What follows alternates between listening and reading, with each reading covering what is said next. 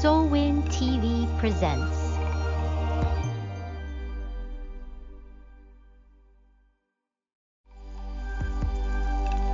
Soulwind TV presents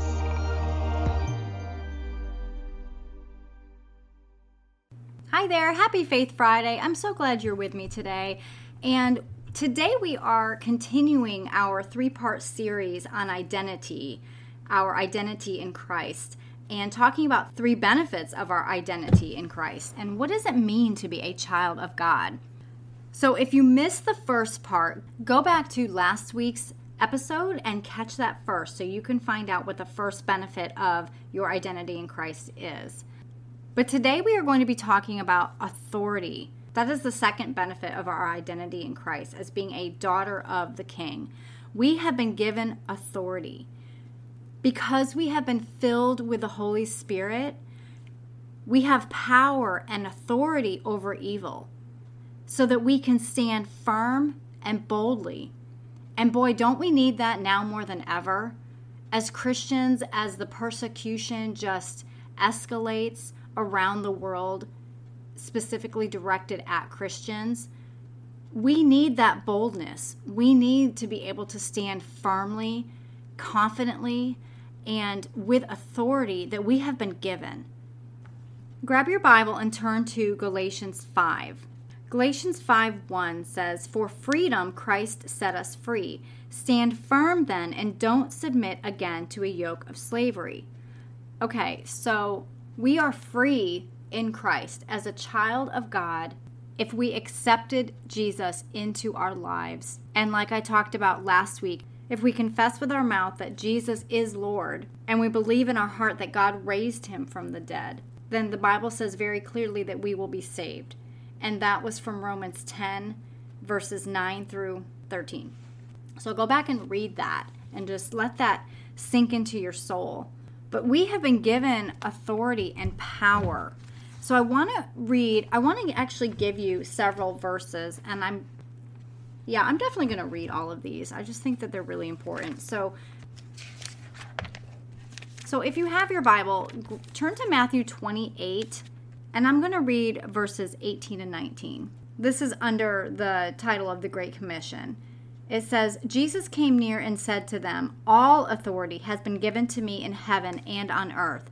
Go therefore and make disciples of all nations, baptizing them in the name of the Father and of the Son and of the Holy Spirit, teaching them to observe everything I have commanded you. And remember, I am with you always to the end of the age.'"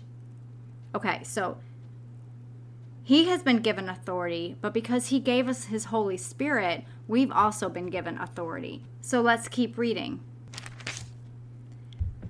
Let's turn to Mark 16, and I'm going to read 15 through 18. It says, "Then he said to them, 'Go into all the world and preach the gospel to all creation. Whoever believes and is baptized will be saved, but whoever does not believe will be condemned. And these signs will accompany those who believe.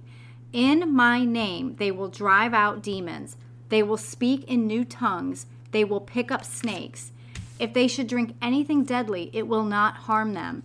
They will lay hands on the sick and they will get well.'" In my name, he says. He has given us authority to do those things by the power of the Holy Spirit through the name of Jesus. So let's keep going. Let's turn to Luke 10, verse 18 and 19. Actually, I'm going to back up to 17. So verse 17 through 20. Yeah, let's do all the way. Let's go 17 to 20. It's just too good to skip any. Okay, so Luke 10, starting in 17. "The 72 returned with joy, saying, 'Lord, even the demons submit to us in your name.' He said to them, 'I watched Satan fall from heaven like lightning.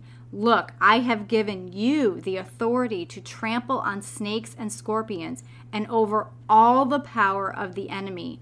Nothing at all will harm you. However, don't rejoice that the spirits submit to you, but rejoice that your names are written in heaven.'" That is such a loaded passage of scripture right there. But for the sake of our series here, our identity series talking about authority, it's very clear that Jesus says that he has given us all all means all, right? So all the power. He has given us the authority over all the power of the enemy. We are more powerful than the enemy. And I really think that we as Christians forget that and maybe have spent most of our Christian walk not even recognizing that. And I really believe it's time, especially in this day and age, in these end times that we are living in, that we take back that power. We need to stand firm and bold and take back the power that has been given to us in Christ Jesus. And you can look up Luke 9:1. It talks again about giving the disciples power and authority over all the demons and to heal diseases. But here's the thing, that didn't end when the disciples died. That didn't end because Jesus gave us his Holy Spirit. Because we have the Holy Spirit living in us, we have that same power. We have that same authority. And I really believe, just from everything I've been learning as I dig deeper and deeper into God's Word, that we really do grieve the Holy Spirit when we don't utilize him, when we don't acknowledge him. It grieves him, and we're commanded not to grieve the Holy Spirit. I can't recall right now which verse it's in, which chapter or what the verse is, but we are commanded to not grieve the Holy Spirit. So that's just kind of a side note. But the last verse I want to read is 1 John 4, verse 4. It says, "You are from God, little children, and you have conquered them, because the one who is in you is greater than the one who is in the world."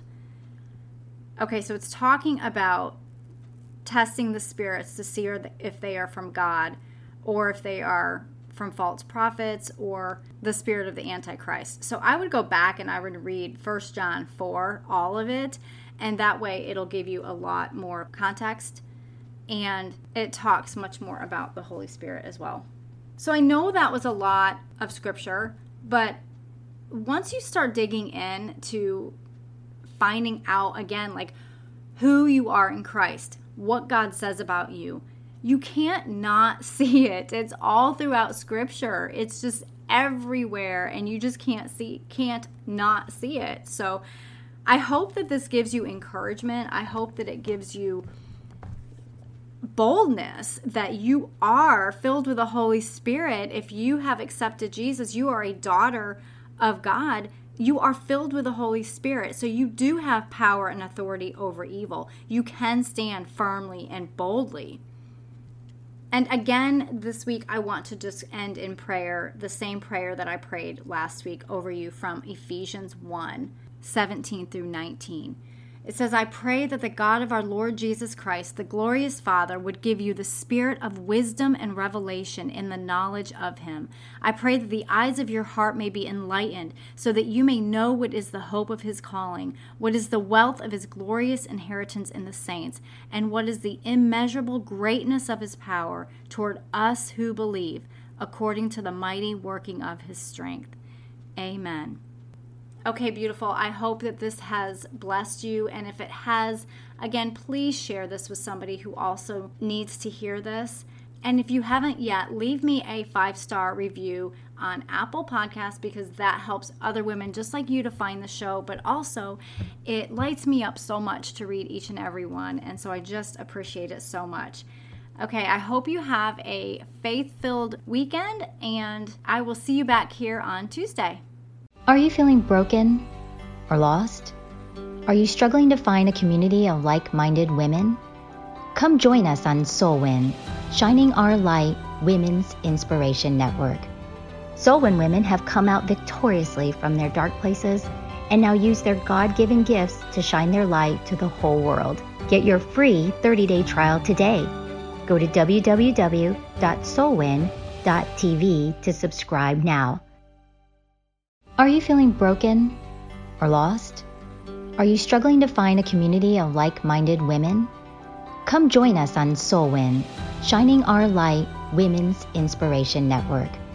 Soulwin women have come out victoriously from their dark places and now use their God-given gifts to shine their light to the whole world. Get your free 30-day trial today.